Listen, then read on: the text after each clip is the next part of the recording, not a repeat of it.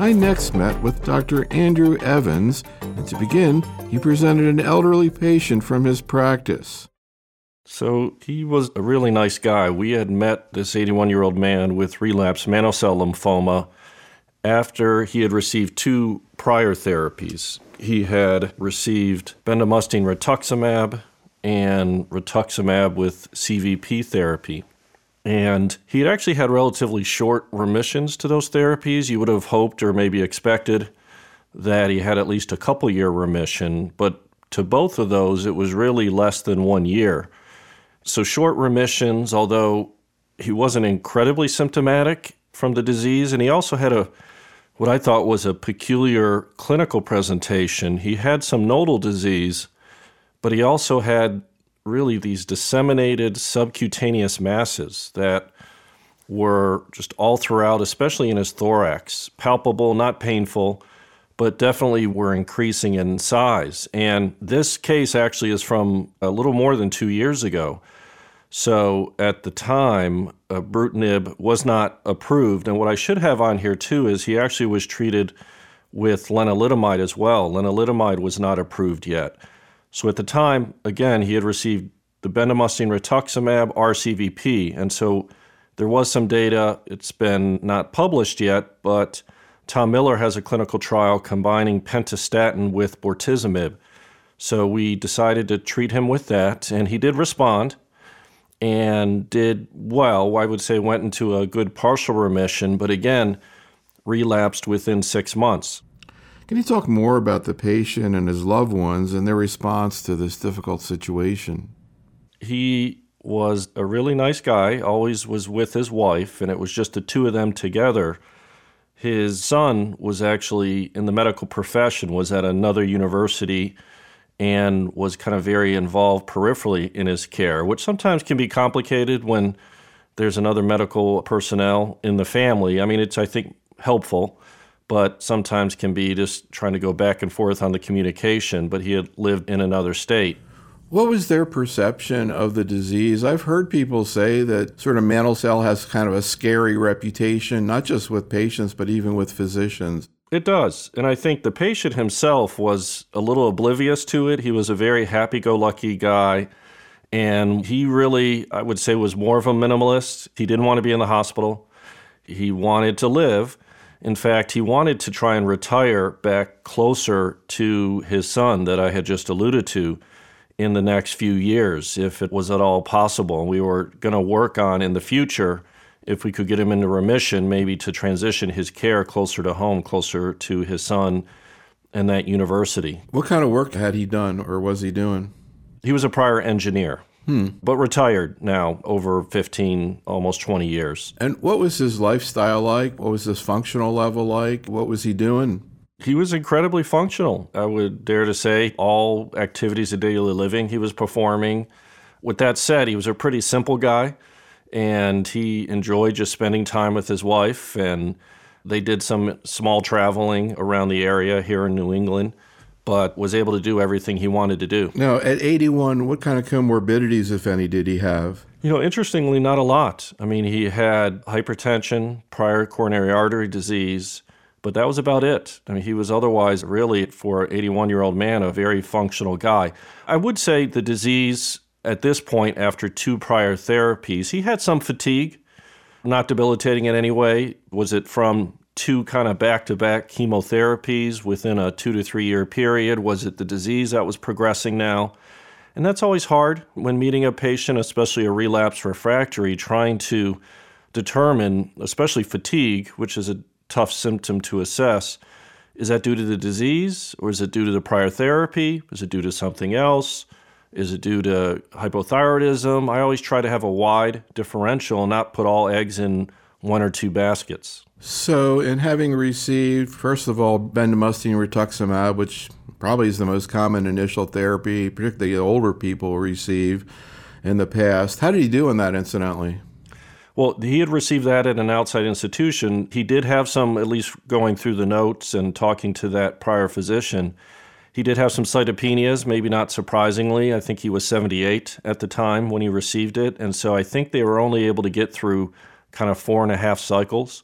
They had to dose reduce him by the third cycle down to 60 milligrams per meter squared, which is below the maybe typical starting dose of 90 milligrams per meter squared, day 1 and 2 every 28 days with rituximab. And he had thrombocytopenia from that, and I think they only gave him day 1 of cycle 5 and then stopped at that point. So, and certainly we know from our surveys that bendamustine rituximab is a very common initial therapy, particularly in older people, also very commonly used in follicular lymphoma. What are the kinds of side effects and toxicities you observe with that regimen, and particularly what happens with older people?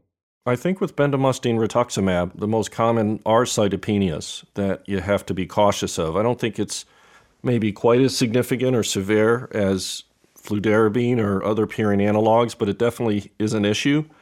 I think 2 unique side effects, unique just because I've not seen them with other purine analogs. One would be a rash that almost presents like an allergic rash. I had another patient, a patient who was on a ECOG bendamustine rituximab follicular lymphoma study, that after the second cycle of bendamustine, so it would have been her third dose, had this severe whole body rash that was quite significant. Now, we couldn't tell she was also getting rituximab, which was it due to, but it seemed much more typical with the bendamustine rituximab. For that one patient, we had to give steroids, hold therapy. Interestingly, under the cover of low-dose steroids, we were able to get her through bendamustine. She was able to stay on study. So that's one. The other that is a little peculiar, and it is increased, is nausea vomiting.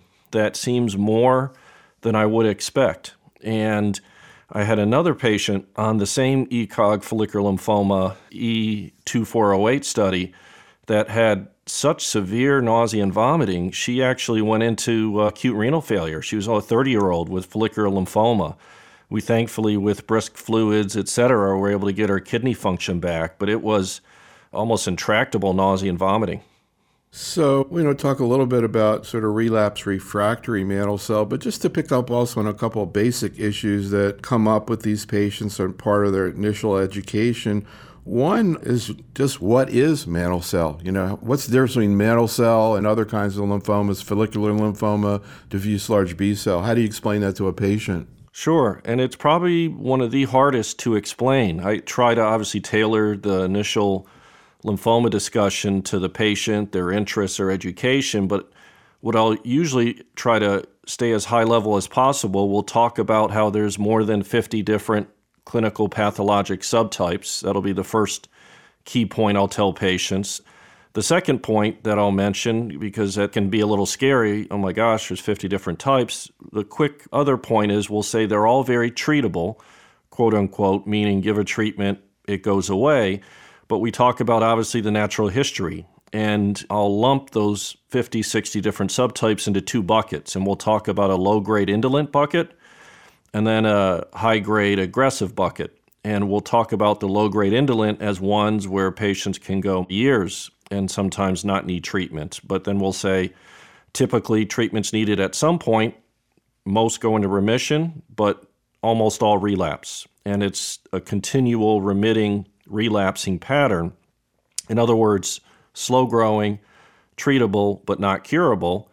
And then we'll talk about the high grade aggressive, saying those are ones, of course, you can't wait to treat for years, not even months. It's otherwise fatal, very aggressive, but yet obviously the other side of the coin with the aggressives are not only they treatable, the goal is to cure all of those.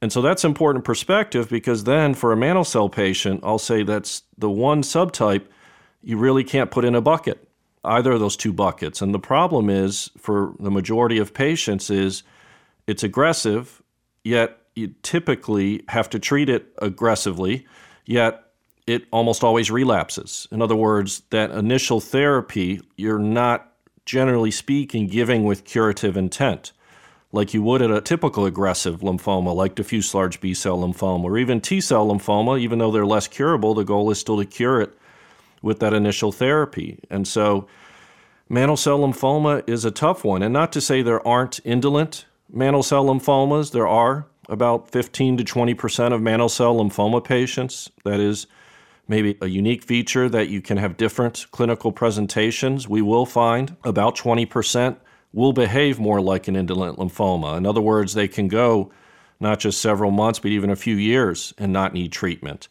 But again, the theme is the same for that group or niche of mantle cell, that treatable, go into remission, but almost always relapse.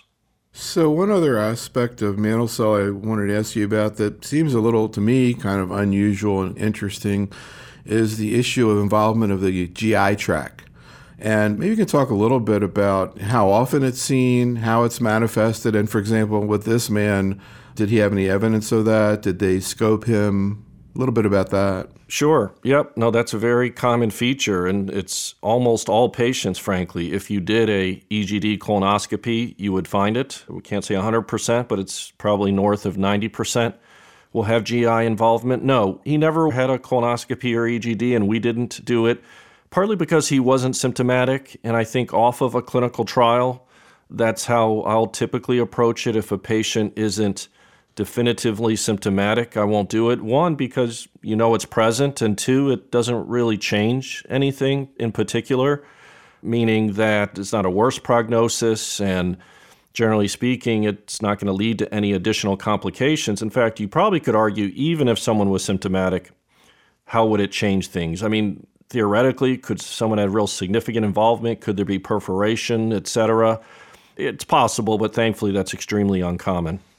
And then the other issue is this man, as most patients do, does have progressive disease beyond bendamustine rituximab, has gotten a couple different therapies at the time point that we wanted to focus on. But I wondered if you could just review, because there have been some significant developments in the treatment of relapse disease, actually 3 new agents now approved in this situation. Originally bortezomib, the proteasome inhibitor, then lenalidomide, the so-called IMiD, and then more recently, ibrutinib, the Bruton's tyrosine kinase inhibitor. Can you talk a little bit about what those 3 agents are and how they're used in mantle cell? Sure, and he received each of those in that exact succession. So I think that is an exciting aspect, that we have 3 somewhat targeted drugs to treat this somewhat aggressive lymphoma, as I'd alluded to. And so, yeah, they each work by a different mechanism, generally speaking. Bortezomib is what we would call a proteasome inhibitor.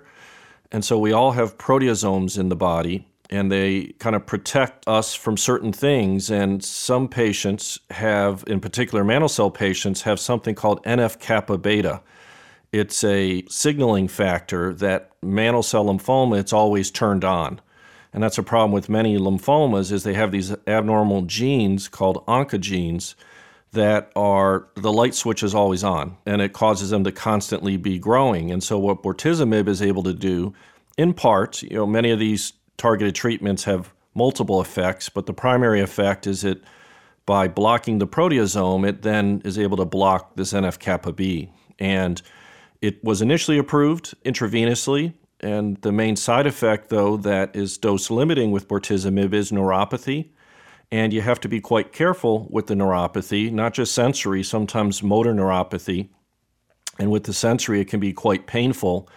What's led to some help and mitigation of that is subcutaneous dosing, which for most patients, almost all patients, unless there's a bizarre reason not to do it, will go with subcutaneous dosing.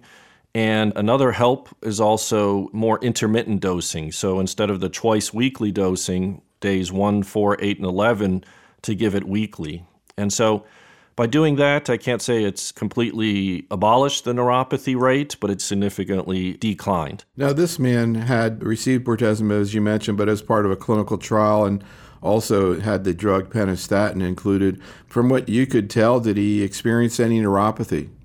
He did not. He did quite well. And actually, at the time, it was intravenous, but it was given only as part with this pentostatin. It was only a day 1 and 4 as part of the treatment. The pentostatin was given for 5 days, Monday through Friday. So it wasn't 4 doses per cycle. I think that was part of the reason he tolerated that so well. And did he derive any benefit from that therapy? He did. No, he went into almost a complete remission. I would say a really good partial remission. Scans were significantly improved.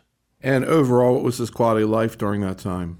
Really good. And so in retrospect, as I had mentioned, we weren't clear how much of the fatigue was due to therapy, but after 2 cycles of therapy. And again, he had the subcutaneous disease, so we could literally palpate it, feel it.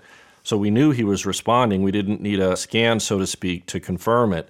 But as the disease responded, his energy levels definitely picked up. Now, I can't say they went to brisk normal, so it probably was a combination of prior therapy and disease, but a significant amount of his fatigue was, in retrospect, due to disease. And that's really the only way to differentiate it, is you'll take the disease away and see how the symptoms behave. And maybe you could just mention what pennistatin is. I'm not really sure it's used very much. Yeah, it's mainly used in something called hairy cell leukemia. It would fall into the category of a purine analog as well. It's a chemotherapy. The classic hairy cell leukemia model, we'd give it 7 days in a row. There's some altered regimens now, like in this situation with this patient where we gave it 5 days in a row. I tell you, it's pretty well tolerated. And the Mayo Clinic has published on it. And if I had to say, at least in lymphoma, is there a niche subtype, is probably mantle cell lymphoma, where it's fairly active. As well as, I should also mention, cladribine is another one that is active in mantle cell. One other question related to bortezomib. Of course, we talk about that all the time in multiple myeloma, very commonly utilized.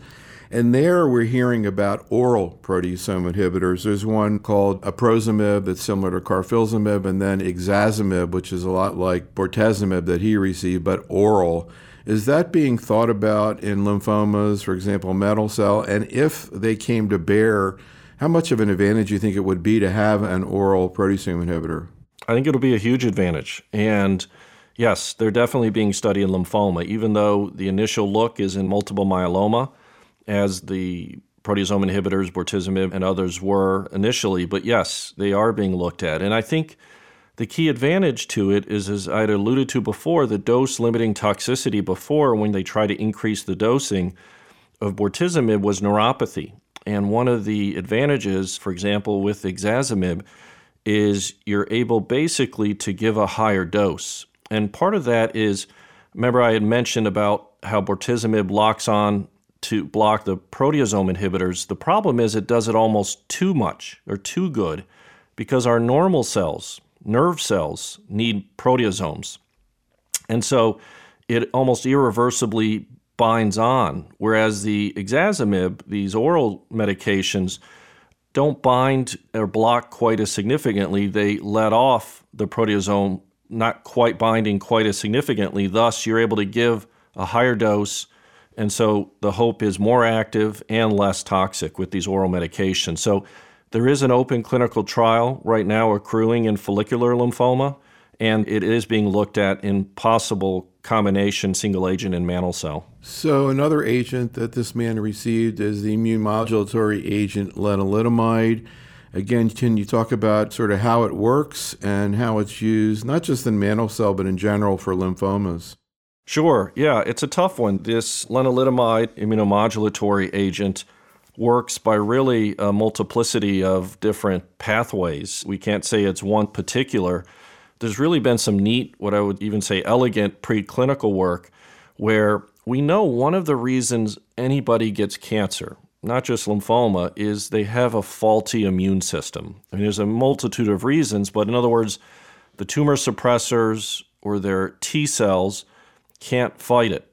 And we don't know why that always is, but we know immune defect is a common reason. And so some of the preclinical work John Gribben had published in CLL, preclinical models, as well as follicular lymphoma, is in giving lenalidomide, it actually improved the function of T cells. So, T cells, when they bind onto an antigen to try and knock it down, whether it's an infection or a cancer, there's something called a synapse where it attaches on. And they're able to show in these really neat preclinical models that it significantly enhanced the synapse of the T cell binding onto the lymphoma cell. So that's one mechanism. Another is we think it knocks down angiogenesis. Some tumors, including lymphomas, have increased angiogenesis. And it affects other pathways, other signaling pathways. I had mentioned NF-kappa B, but there are other pathways, signaling pathways, I should say, and it also itself causes direct cell kill. There are also other effects on the DNA and RNA. And what specifically is known in terms of the risks and benefits in, let's start out with mantle cell? Well, the clinical trial where it was approved, it was really a heavily pretreated patient population, and he went on the clinical trial at the time. He was one of the last patients that enrolled on it. So you had to be bortezomib resistant or refractory to enroll onto the lenalidomide trial. So the patients who went on had a median of 4 prior therapies, which is a pretty heavily pretreated group. And in that patient population, the remission rate was just under 30%.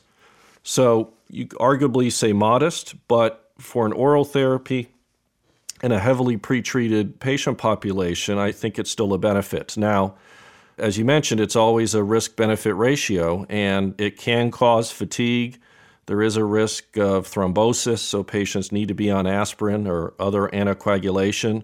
So there has to be caution there. But at least for this patient at that time, there were no other approved agents. And so after he had progressed on the pentostatin bortezomib, our option was that or some other random chemotherapy. So what happened on the lenalidomide? So I would say he didn't quite meet a partial remission. Part of that was, again, he had this big subcutaneous masses. It wasn't your typical internal nodal disease. So they had sort of grown back? They started to grow back quite significantly. And some of these were 5 centimeters deep and 20 centimeters long, like wrapping around his abdomen. Wow. So amazingly, though, not causing a lot of symptoms. He would joke around a lot saying, it's my belt line is increasing because it was right near his belt line. But he tried to, and I tried to not take things too serious with him. He liked to joke around, and I think that was his way of coping with the disease, is not taking it too serious, and if it was growing, kind of just have some levity with it, which I think is fine. And that's how I think when interacting with patients, you almost have to be like a little bit of a coach, where you can't coach everyone the same way and coach them hard or coach them nice. He was someone that was more lighthearted and levity, where, you'll have other patients that are much more serious and technical and scientific and want to hear all the data. So I try to feel each patient out and try to kind of go with what makes them feel most confident and strong-minded. It's interesting when you mentioned this thing about joking around. I was thinking to myself, I wonder if sometimes patients do that to help their loved ones. It's possible. Yeah, his wife was soft-spoken as well. They both were. And I'm sure she was, you could see, in the room, especially when we had some of the hard conversations about progressive disease, would get quite teary-eyed and sad. So I'm sure you're right, not only himself, but to kind of bring up his significant other a little bit. And the other thing that's really fascinating about this case, I think it's like this is oncology today as opposed to 10 years ago, is, a case like this really shows you the issue of what being in a trial can mean to somebody nowadays. 81 years old, it's not the sort of typical patient you think about being on at least 3 I've counted so far in this clinical history trials, and that he benefited on them. And, this is not like 10, 15 years ago when you would go on a phase 1 study of some kind of chemo or something. You knew you would never benefit.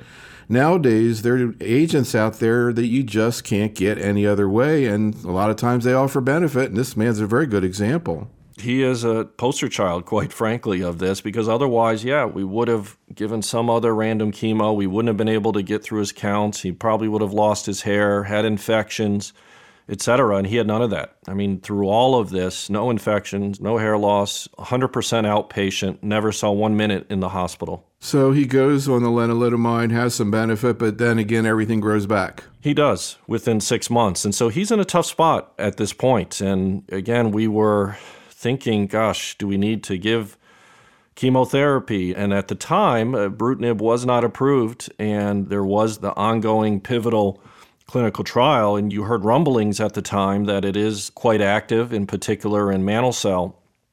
And in retrospect, yes, now we know as a single oral agent, even in relapse refractory, you have remission rates up to 80%, which is unbelievable. You could give somebody high-dose ICE, ESHAP, combination inpatient high-dose chemotherapy. I'm not sure you would get a remission rate of 80%, maybe, but it would be short-lived. So yes, it was a single-agent ibrutinib clinical trial, and we were blown away by the effect. I have before and after images that are almost hard to believe, as PET scan that looked like a Christmas tree, just lit up everywhere with all these multiple subcutaneous masses. Within 3 months was almost in a complete remission. Wow. I mean, it literally melted away. And it continued to get better, I think, is something else, which is an upside to these oral targeted agents, is you're able to keep giving it. You know, chemotherapy, you can only give it for 3-4 months, partly because of tolerability. But after 6 months, he was 100% complete remission. And what kind of toxicity, if any, did he have?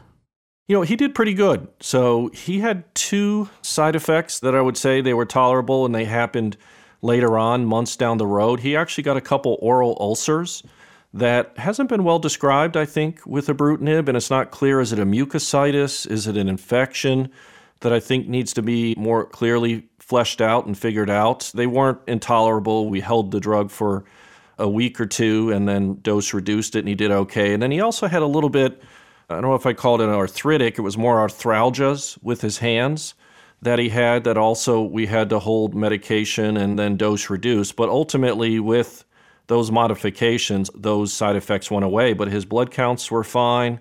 He otherwise really tolerated the medication quite well. What's your vision of how ibrutinib works, why it works so well? There are a couple of different, quote, small B-cell inhibitor molecules out there. There's also adalasib. There's another one I don't think has a name called ABT-199. How do these different agents work? So yeah, there is something on our B cells, because we know lymphoma, I had mentioned the way I talked about it before, were the 2 clinical buckets, the indolent, the aggressive.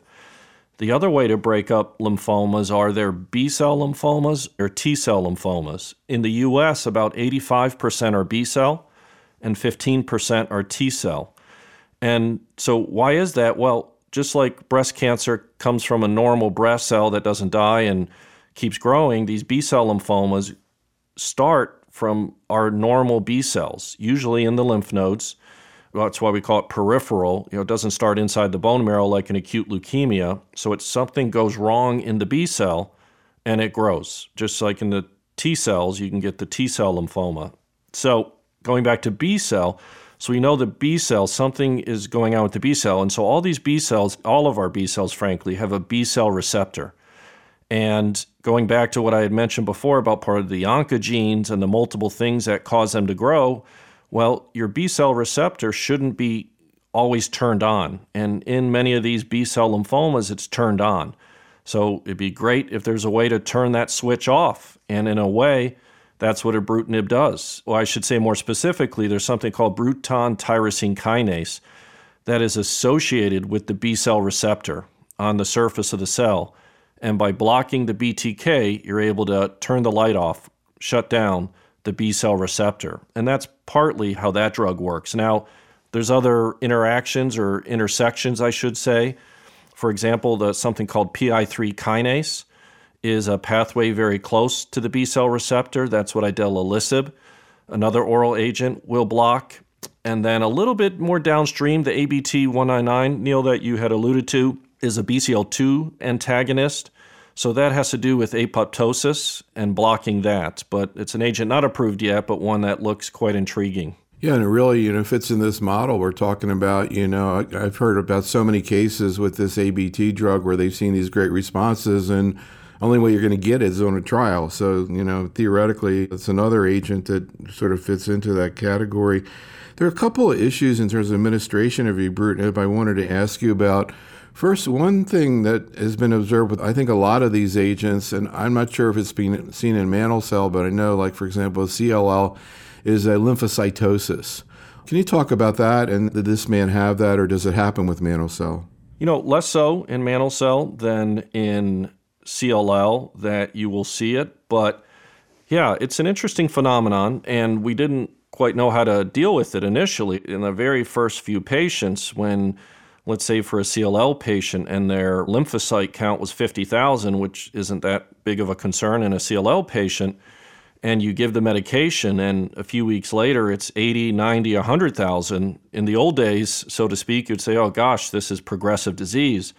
But it's not with ibrutinib and some of these novel B-cell receptor agents. It has a unique effect where it basically facilitates movement of the cells from the lymph node into the blood. So in a way, it's maybe due to really, frankly, rapid response of the lymph node shrinking and these cells being pushed out into the bloodstream temporarily. And what happens, and you kind of initial few weeks can see this peak of the lymphocyte count, but then over the subsequent few weeks, it does go down. And so it's really kind of acknowledging that no, lymph nodes are getting smaller as the lymphocyte count in the blood is going up, but it is transient and will go down, but it can take several weeks. Another thing I want to ask you about related to ibrutinib is the bleeding. What kind of bleeding has been seen, and what are the clinical implications, particularly as it relates to patients on, say, anticoagulation for something else? Yeah, I would say it's an issue. I wouldn't say it's a huge concern, but with that said, we need to know more about it, in particular why it's happening. I'm not sure we're clear on the mechanism. I would say it's, generally speaking, uncommon in terms of severe bleeding. In most cases, when you see it, it's more in the range of petechiae, even ecchymosis, that you can see in patients. With that said, was there a small increase in severe bleeding? It was, but it was thankfully single digits, severe meaning grade 3, grade 4 in patients. But in 20 to 30%, you can see just more along the lines of the ecchymosis and the petechiae. So it's something to, I guess, be cognizant of, and patients that obviously might see it would bring it up. Hey, what are all these red dots that I'm seeing on my arms or legs, or what is this kind of easy bruising? And so I think it's something to reassure patients on in most instances. With that said, you don't want to minimize it. It's not impossible. There could be a bleeding event related to it. So obviously to monitor hemoglobin, hematocrit, et cetera, make sure there's not a drop there. I think we're in a little bit, fair to say, uncharted territory of what to do with patients on full-dose anticoagulation. And I don't think there's a right or wrong answer, frankly. And on the very early clinical trials, there were actually a couple subarachnoid hemorrhages. They were mainly patients who were on full-dose anticoagulation. So not to say every patient on full-dose anticoagulation will develop a subarachnoid. It's the opposite. It's the minority. But it is an issue, and I would argue a concern. So I think it would depend on the patient at that time. Why are they on anticoagulation? Do they really need to be on it? Was this for a DVT they had 5 years ago and they could come off it now? Maybe we could transition them to a different therapy, something more manageable. But yeah, that's right now probably the most challenging situation in dealing with ibrutinib, someone who is on full-dose anticoagulation. Is there a type of anticoagulation you would rather have the patient on? See, I've heard others will say, well, I'd want them on an oral inhibitor agent, one of the new antithrombin agents, or I'd want them on low molecular weight. I think it really depends on the patient. I guess an upside to low molecular is it's more stable. In other words, the dosing, you're obviously with warfarin, it's sometimes with diet, your INR can be 2.5 one day, it could be 6 a few days later. So if it's a really trustworthy patient who I know is checking their INR and we can keep it closer to the 2 range than the 3 range, I'll be fine with that. But if it's someone where it's just they've been less reliable, not sure, it probably would be someone I would transition if they really needed to be on anticoagulation to low molecular weight. And what do you do if a patient's on ibrutinib and needs surgery or a dental procedure? Yeah, again, I would say we're in a little bit of somewhat of a at least prospective data-free zone, but I've typically approached it somewhat like an aspirin, so I would stop it, is the quick response. And so I would usually about a week beforehand. Now, would it be okay a few days beforehand with a less invasive like a dental cleaning? Yes, and in fact, you probably could stay on it with a dental cleaning. But I think out of an abundance of precaution until we have more data, I would say for a procedure, certainly something more invasive at least a week prior. So I want to follow up and see what happened with this man. But first, since we brought up this issue of small B-cell inhibitor molecules and you talked about how they worked, maybe we can just take this opportunity to also talk about some of the clinical issues with these agents. So beginning with idelalisib, it is approved now in CLL as well as indolent lymphoma. I don't know how much experience is there with mantle cell. With idelalisib? Yeah. No, it is active. So again, what do we know about the tolerability and side effects of idelalisib? So yeah, idelalisib, I would say, has also, each one of these medications seemingly have a few unique side effects that there has to be caution with. The one initial one that can sometimes be seen are the liver function test can be increased. And Thankfully, it's usually not severe. With that said, in 5% or so of patients, can it be in the many hundreds? The liver function test, yes, it can be. So that's something that needs to be tracked closely. I would argue early on, needs to be tracked at least every visit, every cycle. And if someone's coming in with a baseline elevation in their liver function test, I probably would check it more often than once a month every cycle, at least every few weeks.